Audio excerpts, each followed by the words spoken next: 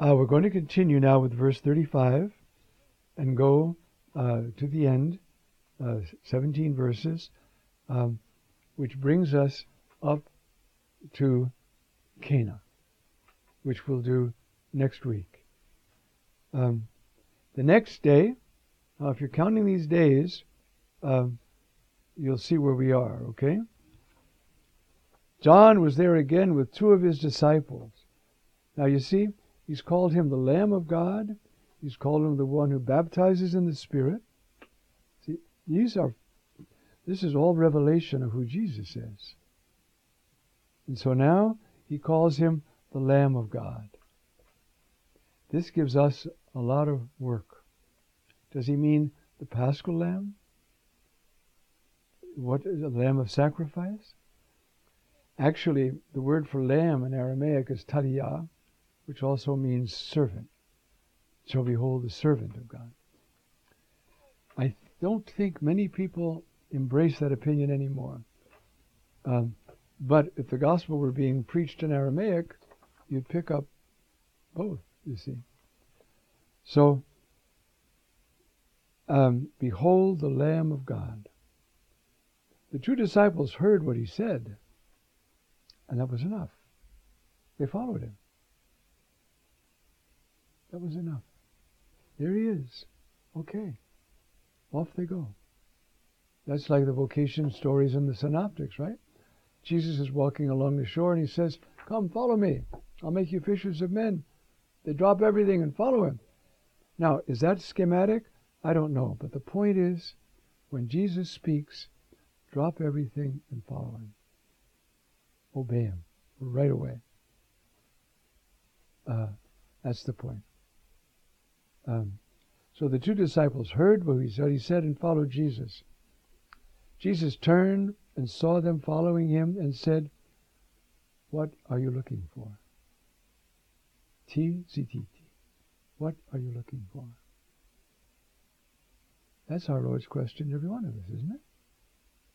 What are you looking for?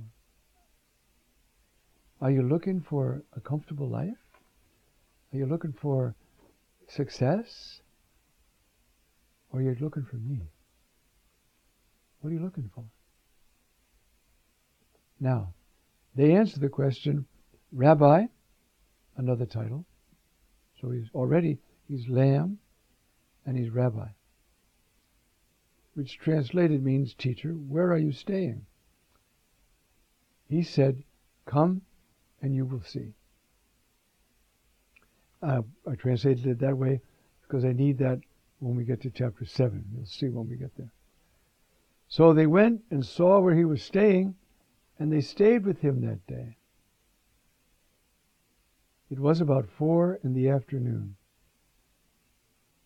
Andrew, the brother of Simon Peter, was one of the two who heard John and followed Jesus. So Andrew was one of those two when he said, "Behold the Lamb of God," you see, and they followed Jesus. Andrew was one of them. So now he goes and he found his brother Simon and told him, now this is another title. We have found the Messiah. One day with Jesus is enough.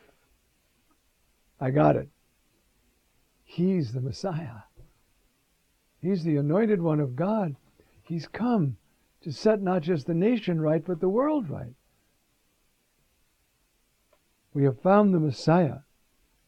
Then he brought him to Jesus. Jesus looked at him, and now we have a revelation the other way. You are Simon, the son of John. You will be called Cephas, which translated means Peter. Petros, rock. You see? Now, this is important. I'm going to mention it now, and then I'll recall it when it happens. The rhythm here is see, declare. And you'll see it. It was a friend of mine, Michel de Geert, who first published this wonderful article pointing this out. That when there's a word of revelation, you see, you are Peter. You see, Jesus looked at him and said, this is a word of revelation. You are Cephas. You are Peter. We're going to see some others. Then we're going to see one. It establishes vocation. I'm going to tell you now, and then, of course, when we get there, I'll tell you again. Just think for yourselves what happens at the cross. Jesus sees the mother and the disciple, and he declares their vocation. Woman, behold your son. Son, behold your mother. That's their vocation. That's the vocation of the church. John is standing there in the place, in the name of the church. So here, this is the first time we've had, well, it's the second time. John is getting those, you see. Saw him and said, behold the Lamb of God. That's Revelation. This is the formula. It comes, I hesitate to say, I think it's about 6 times, 4 times in John. The next day, so we're at a next day now, right? He decided to go to Galilee, and he found Philip. This is Jesus. And Jesus said to him, follow me. Now Philip was from Bethsaida, the town of Andrew and Peter. Isn't this interesting how our Lord gathers these people? They're already friends or brothers, and he raises that relationship and binds it in the Holy Spirit. It's quite beautiful. So anyway, Philip was from Bethsaida, the town of Andrew and Peter. Philip found Nathanael and told him, we have found the one about whom Moses wrote in the law and also the prophets, Jesus, the son of Joseph from Nazareth. At that, Nathanael said to him, can anything good come from Nazareth? And now Philip says almost what Jesus said before, come and see.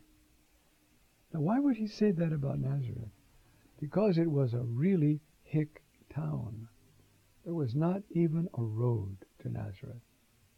Nobody went there unless they had to. There was a path up the hill to Nazareth. It was a poor town, small town, probably small-minded town. And Nazareth, I could understand Capernaum maybe, or Tiberias, but Nazareth? Jesus from Nazareth? Think about that when you think about the humility of Jesus, right? We just saw a week ago, he became flesh. He didn't become glorious flesh. He didn't become rich, powerful, acclaimed, followed after. He came from Nazareth. I was once traveling with a friend of mine, and we were talking about this. And he said, you might recognize who this is. He said, I'm from Jersey City. And where I come from, you see, purgatory is a step up. And so, you probably recognize who I'm talking about. Well, that's how Nazareth, anything is a step up, you see. Jesus saw Nathanael coming toward him and said to him, you see the say? That's the revelation. Here is a true Israelite. There is no duplicity in him. What a wonderful thing to say about somebody, right? In Psalm 32, we have this beatitude. Blessed is the one whose sins are forgiven. I got up by the other Psalms. Whose guilt is covered over, to whom the Lord imputes no guilt, and in whose spirit there is no guile. Well, just a minute. The first 3 are all God's acts, right? Whose fault is removed, sin forgiven, the Lord imputes no guilt, and in whose spirit there is no deceit.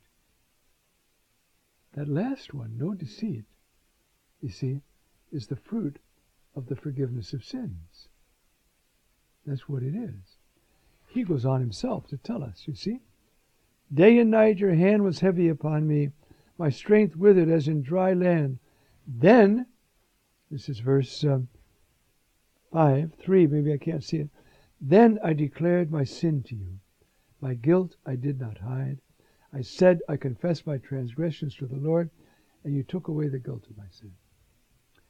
If we can speak without guile, it's because we know we're forgiven. And if we know we're forgiven, it's because we've really confessed our sins to the Lord. We didn't say, oh, well, I mean well. We said, I sinned. Then we speak the truth, and there's no guile in us. So guilelessness comes from having your sins forgiven. Isn't that beautiful? So, you have to hurry now. How do you know me? Jesus answers and said to him, before Philip called you, I saw you under the fig tree. Nathanael answered him, Rabbi, you are the Son of God, you are the King of Israel. 2 more titles. You could go back and count all the titles in this section, you see, revealing who Jesus is. Jesus answered and said to him, do you believe because I told you that I saw you under the fig tree? You. But now this you is a plural you. You, all of you, standing there. You all will see these greater things than this. And he said to him, but to everybody, Amen, amen, I say to him, you, plural, will see the sky opened, and the angels of God ascending and descending on the Son of Man. Now that is from the book of Genesis. Jacob has his dream. What does he see? The angels ascending, and first ascending and then descending. He's just made this rock an altar. That's all there is for a temple. You understand? Now Jesus is saying, I'm the new temple. I'm the new place of revelation. You will see the angels ascend and descend upon me. It's a beautiful text. And it's Nathanael, the guy with the hard head, who gets that revelation. There's a man in his no guile. I'm going to tell you, Nathanael, what's going to happen. You, all of you, will see the sky opened and the angels of God ascending and descending. Notice going up and then going down like they do in the Genesis text on the Son of Man. That means that I am the new, because they're going up and down this ladder on the rock which Jacob has made for an altar. Jesus is saying, I'm the altar. I'm the temple. I am the new temple. This is even before he says it in chapter 2, in a little while, destroy this temple and so forth. I'm trying to help you, my friends, see how rich, how beautiful this is. And it is fascinating, but you see, now if you ponder it, if you go back and read it, and beg the Holy Spirit to open it up for you, the Holy Spirit will take these realities, not just the words, the realities, and impress them on your spirit. And you will know. Only the Scriptures can do that. Only the Scriptures. St. Thomas says, all other writings, the Lord teaches us immediately through the writing, Or like he heals us through a doctor. That's immediately. The Scriptures, he teaches us immediately. It's he himself teaching us, nobody else. Just like if you're sick and you get healed miraculously, it's God who healed you. So when the realities of these texts start to come into your heart, it's God himself who is instructing you. So we'll leave that for now, and next time we'll do Cana.